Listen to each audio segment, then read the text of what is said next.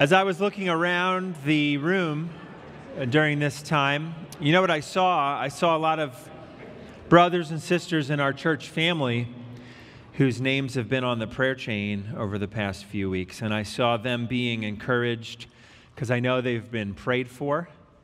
That's such a sweet and beautiful moment in a church's family life when we can be praying for one another and then seeing each other on the Lord's Day and checking in to see how one another is doing.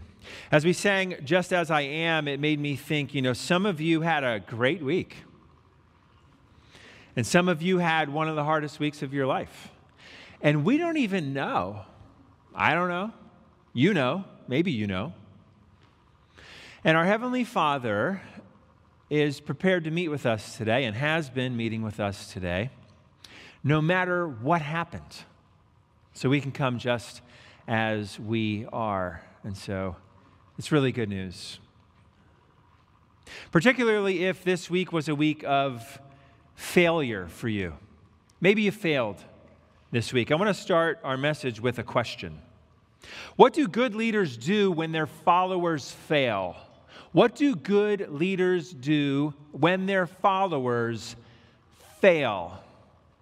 It's an important characteristic for a coach, for a teacher, for a mentor, for a president, for a boss, for whoever. You really learn a lot about a leader when their people fail. Today, Peter is going to commit one of the most famous failures in recorded human history. And we're going to find out what Jesus is going to do. So, if you have your Bible, will you please turn with me to John chapter 18. John chapter 18. Today we'll be in verses 15 through 27, making our way through the Gospel of John. If you don't have a Bible, this is reprinted for you on the back of your bulletin. And as you turn to John 18, a little bit of where are we? The Gospel of John has taken its final turn towards the cross. It is the end of Passion Week. It is the night or early morning, the night he was betrayed, or the early morning going into Good Friday. Jesus has willingly allowed himself to be arrested, and one of his closest followers, Peter, is going to have a chance to say publicly whether or not he's with Jesus. Spoiler alert, Peter is going to fail. But Jesus is not like Peter. Jesus is greater than Peter, and a charcoal fire is going to show us how much greater Jesus is. Let me pray and ask the Lord's blessing on the message, and then I'll read verses 15 through 18 to get us started. Let's pray. Lord, this is your world, and you love it, and this is your word, and you love us with your word. You have written down your word for our hearts to see and our ears to hear and our minds to cherish. So nourish us now with your word and with your words. May every word that comes out of my mouth be only from you. Get me out of your way, O Lord, during this message. Thank you that no matter the week we had, you have something for us to encourage us, or to correct us, or to spur us on towards righteousness, or to remind us of your loving kindness. All of that, Lord, you are prepared to do. So help us as we hear from you, receive all of your gifts from the preaching of your word. In Christ's name we pray. Amen. Gospel of John, chapter 18, verses 15 through 18 as we begin. This is the glorious word of our Lord. Simon Peter followed Jesus, and so did another disciple. Since that disciple was known to the high priest, he entered with Jesus into the courtyard of the high priest. But Peter stood outside at the door. So the other disciple, who was known to the high priest, went out and spoke to the servant girl who kept watch at the door and brought Peter in. The servant girl at the door said to Peter, "You also are not one of this man's disciples, are you?" He said, "I am not."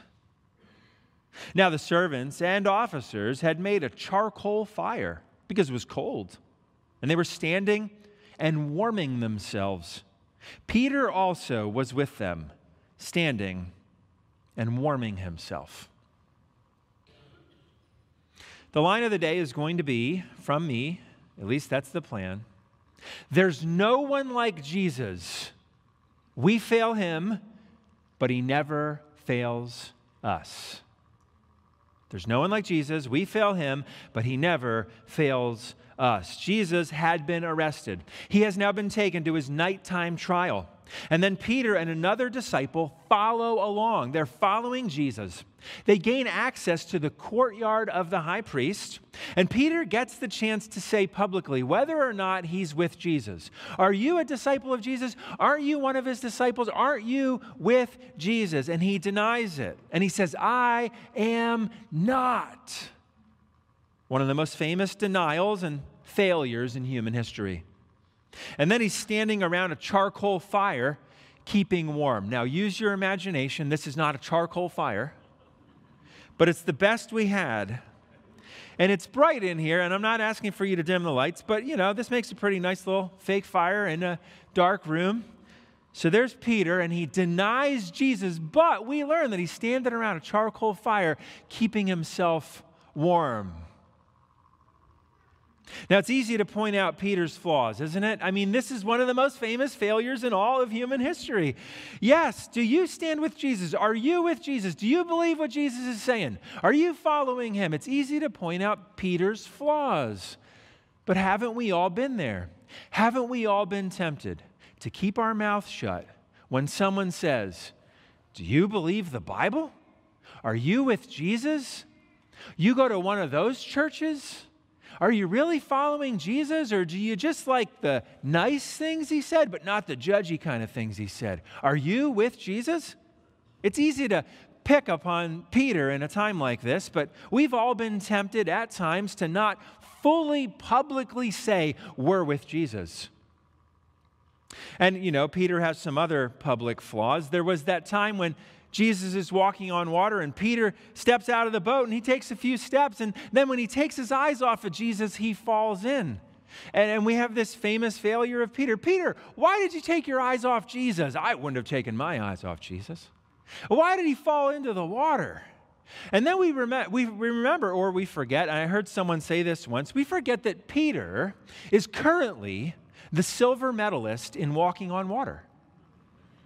Of all the humans who've ever walked on water, it's Jesus, and then in second place, Peter, unless you have. So as much as we are pointed out Peter's great failure in this passage, we need to stare even longer at what Jesus is going to do with his disciples' failures. There's no one like Jesus. We fail him, but he never fails us. And if you've failed, you need this story. If you've failed Jesus, you need this story. If you've failed Jesus publicly, at school, at work, in the neighborhood, in your family get-togethers, if you've publicly said, nah, I'm not with Jesus, if you've failed Jesus publicly, you need this story. If you've failed Jesus famously, you need this story. Even if when you think of Jesus, the first 10 thoughts that come to your mind are, I failed him again this week, and I failed him the week before, and I failed him every week this year, especially if that's you. If you're aware that you have not perfectly followed Jesus, this story is for you, because we fail him, but he never fails us. And so in the text this morning, we're going to stare at the heart of Jesus and what he is going to do with Peter, who famously fails him. There's no one like Jesus. We fail him, but he never fails us. So now let's stare for a minute at the failure of Peter. The details are so clear, you can easily picture this happening, can't you? So look at verse 15. Simon Peter followed Jesus, and so did another disciple. Pause there. Now we have disciples following Jesus. Disciples following Jesus. That's familiar. That rings a bell. When Peter and his other disciples were first called, Jesus said, "Follow me," and they became a disciple. And so the whole story of Peter's life is he's a disciple following Jesus. And now, even to almost the end, Peter and another disciple are following Jesus. If you're here today and you trust Jesus Christ as Lord and Savior, you're following Jesus. You're a disciple. If you're here today and you're learning about Jesus and you haven't decided to follow him yet, if he hasn't saved you by grace through faith, then you're invited to be a disciple who follows Jesus. If you want to learn more about that, stay and let us tell you about him. Disciples following Jesus. And there's two of them, Peter and this other disciple who had VIP access to the high priest's courtyard. We don't know who he was. It was someone important who also followed Jesus. Maybe it was John. Sometimes in John's gospel, he talks about himself sort of in like the third person, but we can't be sure. But whoever it was, that disciple got Peter VIP access to watch Jesus. Look at the middle of verse 15. Since that disciple was known to the high priest, he entered with Jesus into the courtyard of the high priest. But Peter stood outside at the door. So the other disciple who was known to the high priest went out and spoke to the servant girl who kept watch at the door and brought Peter in. So Peter gets VIP access. He gets a front row seat to watch the trial of Jesus, except there's one problem. There's one problem. The doorkeeper had a question. Verse 17. The servant girl at the door said to Peter, "You also are not one of this man's disciples, are you?" And he said, "I am not." You know, in the passage from last week when Jesus is being interrogated by Annas and the soldiers at the arrest of Jesus before he's taken to Annas, he's asked, are you Jesus of Nazareth? We're looking for Jesus of Nazareth. And Jesus says, "I am he." He admits it. They're so shocked by that the soldiers fall over. "I am he." Now Peter gets his chance to walk the path of Jesus, and he says, "I am not. I'm not with him." It's almost identical in the Greek. Peter denies being connected to Jesus. "Nope, not me." And the temptation to deny Jesus publicly is very universal, isn't it? Let me talk for a moment about a greater danger in denying Jesus. This isn't just the occasional time where we clam up or where we're shy or where we decide not to engage in a conversation. There's a greater danger in a greater denial of Jesus for every human heart. If you go your whole life and you never confess Jesus Christ as Lord and Savior, your eternity will be alive but apart from him. This has eternal consequences. If your allegiance isn't to Jesus at all, you deny him by not walking with him at all in life. Jesus says in Matthew 10, "Everyone who acknowledges me before men, I also will acknowledge before my Father who is in heaven. But whoever denies me before men, I will also deny before my Father who is in heaven." So those who permanently and perpetually deny Jesus in this life do not receive his offer of forgiveness, and they will pay for their sins in eternity forwards apart from God. Rejecting Jesus is deadly. But that's not Peter's denial here.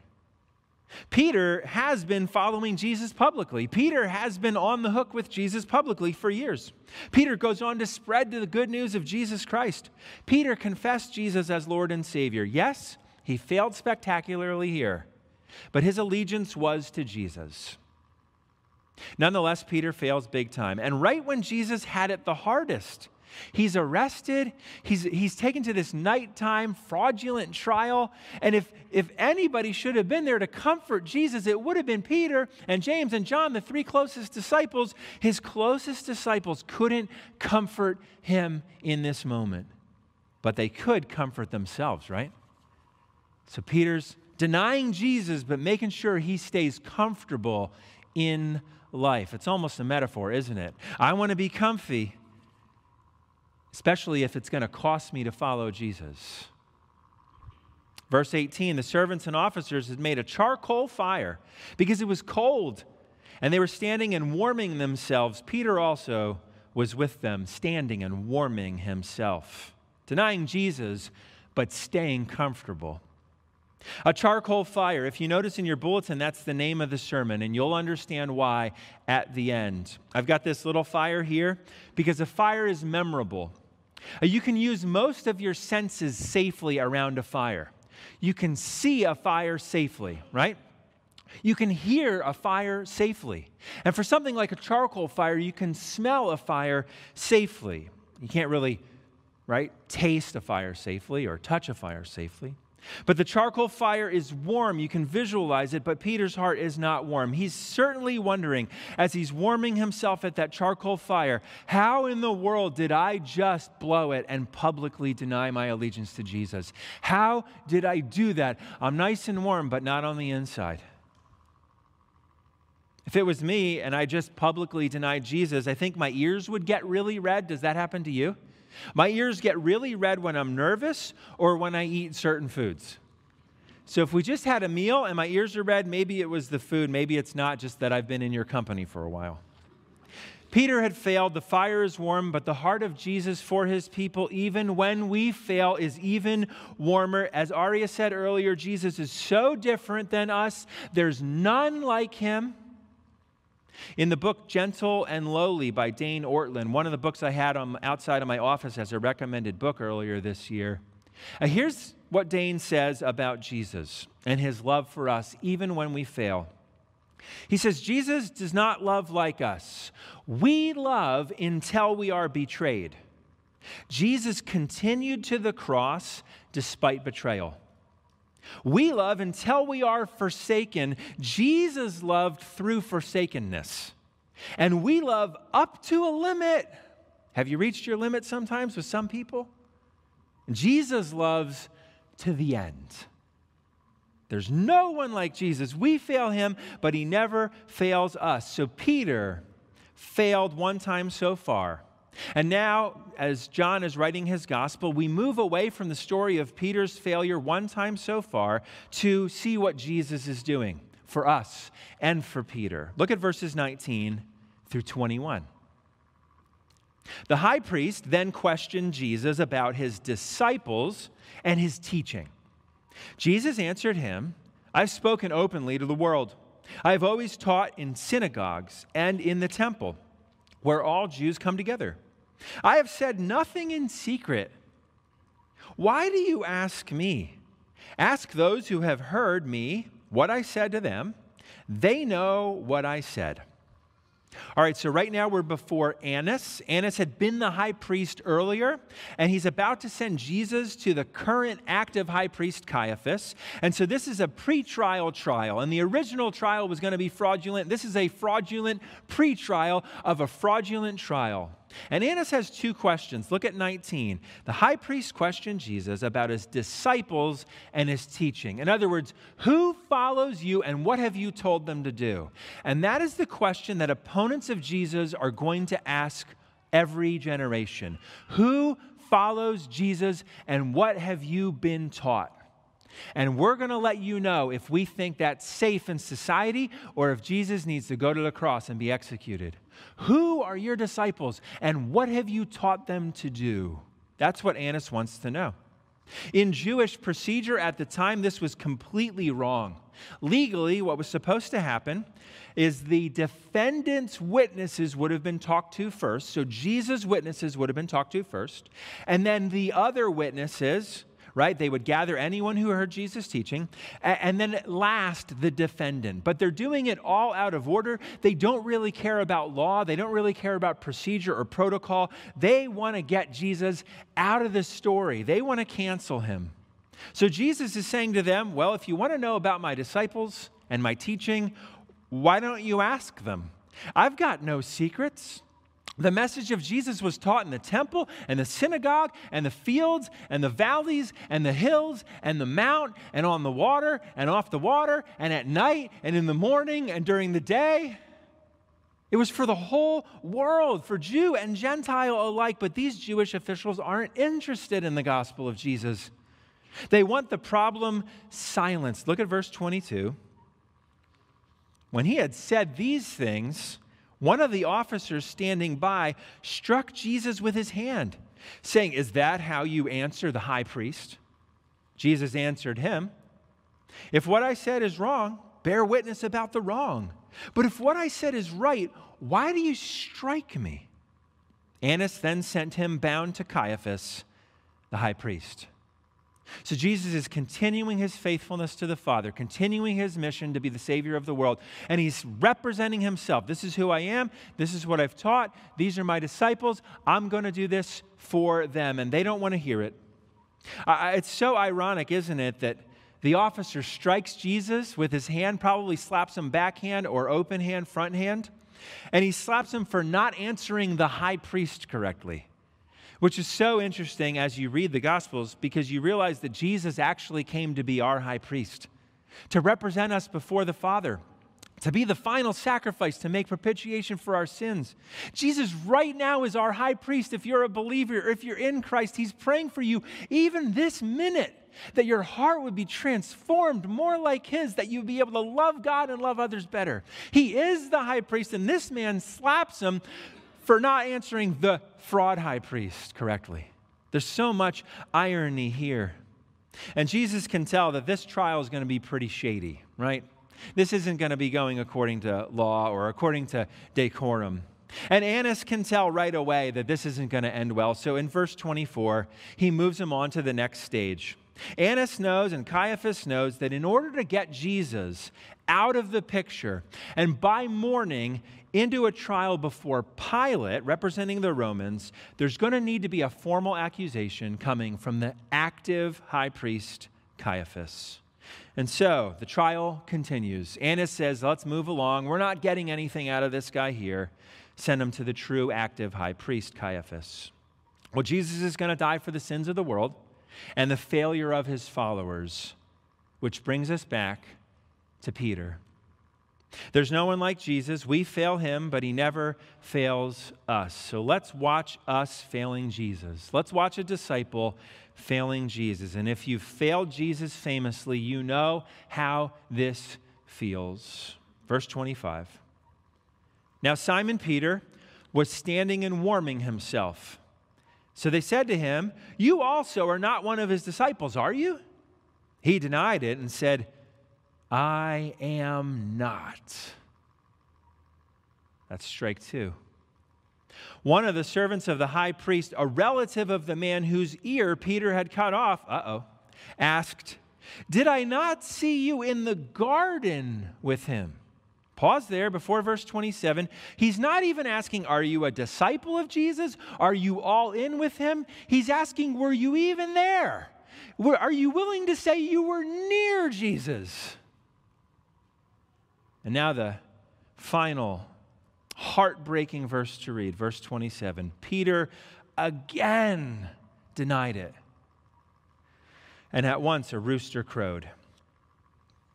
So Peter, still by that charcoal fire, keeping himself warm, denies Jesus one time. And then as he's staying warm and processing what he's done, he gets another chance and he denies Jesus again, but he's warm. And then the third chance comes and he denies Jesus a third time, and then the rooster crows, signaling to him that Jesus knew what he did. How did Peter come to this? How does a disciple who's walked with Jesus for years get to the point where 1, 2, 3 strikes you're out? He got 3 chances to say, I am with Jesus, and he denies it. How did Peter come to this? Let's be honest, because the gospel is not just for Peter, the gospel's for us. The gospel is that Jesus can save sinners from our sins. But the reality of sin is that once we sin one time, it makes it a lot easier to sin a second and a third time, doesn't it? Doesn't it? We flee from certain sins, determined not to commit them. You watch your mouth carefully so as to speak only the words of life. You flee from inappropriate websites or images to keep your mind clean. You carefully steward your money to keep yourself from foolish spending, debt, and idolatry. You watch what you eat to steward your body as a gift from God, and then you mess up once, and the downward spiral starts. You let one word fly with those friends that you used to let all the words fly with, and then the filth keeps coming out. You click one image to stare, and then you keep clicking and you keep clicking and you lose track of time. You buy that thing you know you don't need, and as soon as you hit purchase, you go to buy an accessory for it or something that matches it to make the perfect outfit, right? Or you eat just one, and then you just have one more, and then just one more, and then just one more. Or you drink just one, and then just one more, and then just one more, and then just one more. What does Jesus do for his disciples when they fail?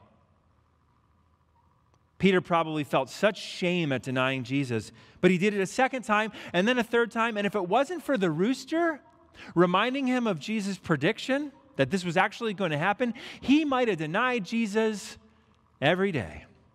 But the rooster, yikes, what a spectacular failure.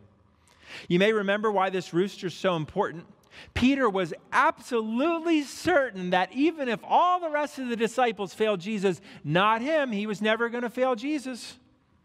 Earlier during the Last Supper, and this is in John 13. If you want to, you can peek back at John 13 if you have your Bible. John 13, verse 37. There's a discussion about how the disciples aren't going to be able to follow Jesus all the way through. What's going to happen? Now, Jesus knows he's going to the cross. He's the only one qualified to do that.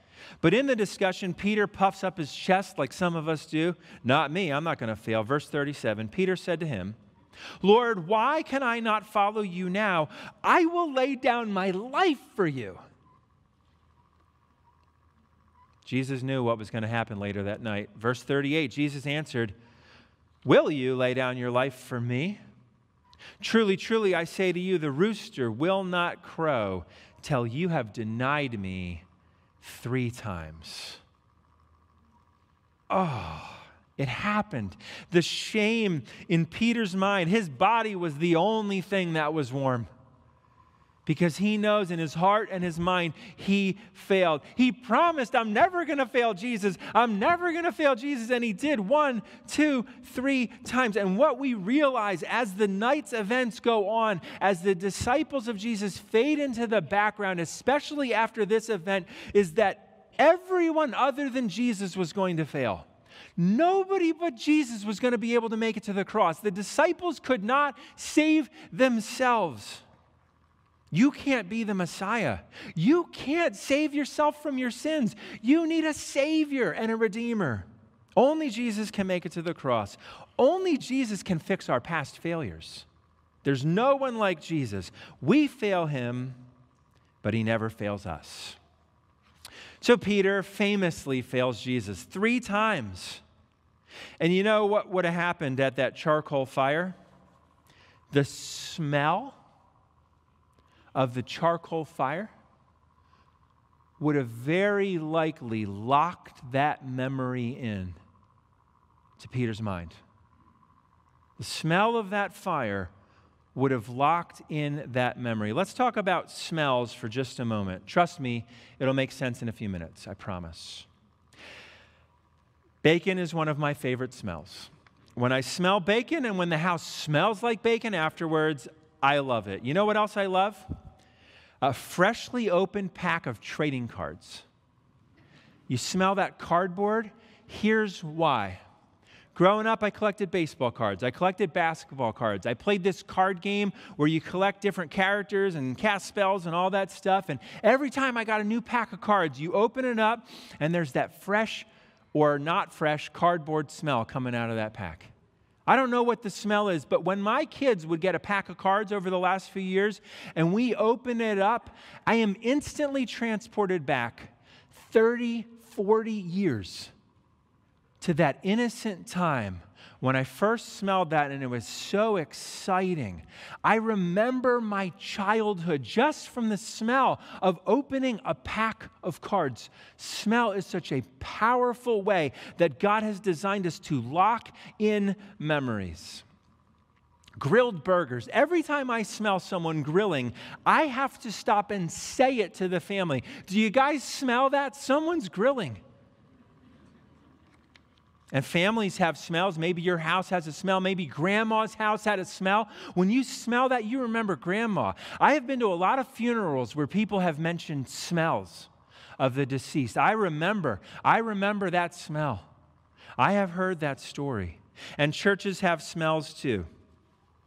We have a smell as a church. If you smell maple syrup, what day is it? It's Easter. Pancake breakfast. This church has a smell. We talk about it every Easter. The whole place smells like maple syrup. Neuroscientists have studied our 5 senses, the 5 major senses, and 4 of them, sight, taste, touch, and hearing, the sensory information from those doesn't go straight to processing. It goes to your thalamus, and then the thalamus decides where to send it for processing. But not smell. Smell bypasses the thalamus. It goes straight to the processing center, the olfactory bulb. Neuroscientists don't know why, but they know that smell has the strongest relationship to memories. And you know it too. You smell that powerful smell, and you had a joyful or traumatic experience, and that smell locks that memory in for the rest of your life. The rest of your life. So let's go back to Peter. His biggest failure ever now has the smell of charcoal, most likely locking that memory. It's bad enough, but that smell would have locked that memory in. Every time he would have smelled a charcoal fire, he would have said, "Charcoal fire, I'm a failure." Do you smell that? It reminds me of my biggest failure. They didn't have electricity back then. Charcoal fires were everywhere. This memory was locked in. John mentions charcoal fire for a reason. Our sermon series is in John right now. We're going to make it through chapter 19 before we get to Advent, and then we'll put John down until next fall. But today we need to skip ahead to see something, to see what Jesus did for Peter. We need to see what Jesus does for his disciples when we fail him. What does Jesus do for you when you fail him? Who is he? What is his heart like? When you think of your scars and your failures, what does Jesus do for you? There's no one like him. We fail him, but he never fails us. So after the resurrection, Jesus appears to his disciples many times, and in one of those moments, Jesus restores Peter in a powerful way. If you have your Bible, go to John 21 and verse 15. John 21 and verse 15. Jesus is going to restore Peter. John 21, verse 15. When they had finished breakfast, Jesus said to Simon Peter, "Simon, son of John, do you love me more than these?" He said to him, "Yes, Lord, you know that I love you." He said to him, "Feed my lambs." He said to him a second time, "Simon, son of John, do you love me?" He said to him, "Yes, Lord, you know that I love you." He said to him, "Tend my sheep." Verse 17. He said to him the third time, "Simon, son of John, do you love me?" Peter was grieved because he said to him the third time, "Do you love me?" And he said to him, "Lord, you know everything. You know that I love you." Jesus said to him, "Feed my sheep." 3 times Jesus asks Peter if he loves him. 3 times Peter gets to say yes. 3 times. It's recorded in Scripture for the rest of history. Peter had 3 chances. He blew it. Now Jesus gives him 3 chances and he says, "Yes, I love you." Jesus graciously restores Peter with this conversation. 3 times Peter failed. 3 times Jesus restores him. And Peter would have eventually, in that moment or later on, realized what Jesus was doing in that. Jesus was communicating this to his disciple who failed. Yes, you failed me 3 times, and you will never forget that. You will never forget that. But I'm going to change that memory for you. That scar will not go away, but when you see the scar, it will mean something different for you. Your failures, your weaknesses, your sins, those are in your past, and I am making you new. I am giving you a new story. You were famous for failing 3 times. Now you will be remembered for saying yes to me 3 times. And you're never going to forget that failure, but my glory, Peter, is going to be greater when you remember that failure. I'll turn those ashes into glory. Your testimony will show the world my love. And so Jesus creates a new memory for Peter. Some of you tell your testimonies like this. I used to be like this, and God saved me from that slavery. And now that story has opened up doors to share the good news of Jesus with people. I failed like this, and now God uses me exactly like that, but for His glory and not for my downfall. My failures become testimonies of His faithfulness. That's what happened to Peter. Jesus' love was greater than His disciples' failures, and Jesus was there at the beginning of the world. Jesus was there with the Father and the Holy Spirit before Genesis 1:1 at creation, and Jesus knew this, as if what He's already done for Peter wasn't beautiful enough, that Jesus takes our past failures and turns them into testimonies of His faithfulness, because Jesus knew what our senses would be. And He knew that smell was the strongest sense tied to memory. And so when Peter is restored, what could he smell? John 21, a few verses earlier in verse 9. The disciples had caught some fish. Verse 9, when they got out on land, they saw a charcoal fire in place with a meal. A charcoal fire. Did you know, and this isn't a stretch, fire is mentioned 72 times in the New Testament. 72 times in the New Testament. I want you to just guess how many times a charcoal fire is mentioned. 2 times. Only 2 times. The charcoal fire where Peter said, no, I'm not with Jesus, 3 times. That smell locking in that failure for the rest of his life. And now when that scar, when that smell triggers the memory, when he smells the charcoal fire again, he will remember that he has a Redeemer who loves him that much to not just give him 3 chances to say it, but to give him a chance to smell it. That's what Jesus does for His disciples when we fail Him. And it's beautiful. There's no one like Jesus. We fail Him, but He never fails us.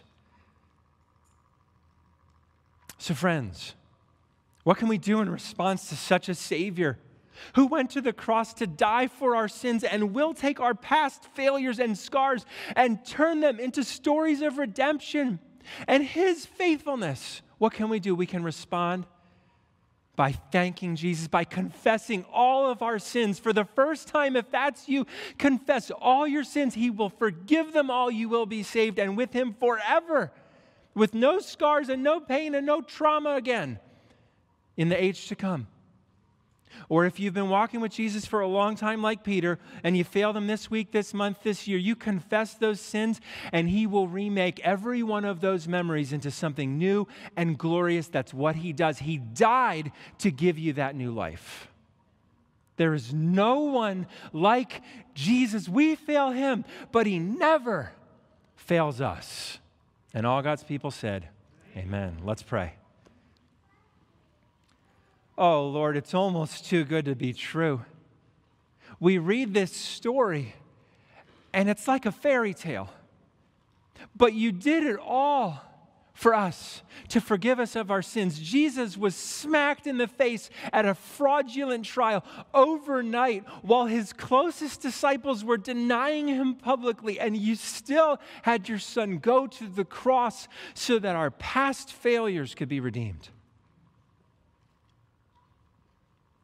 Thank you. Thank you that you care so much for us that you'll even redeem the memories we smell, because you made all of us and you want all of us to be whole. So for every heart and mind right now that is hearing my voice, will you take all of our past failures and will you redeem them by the cross of Jesus Christ?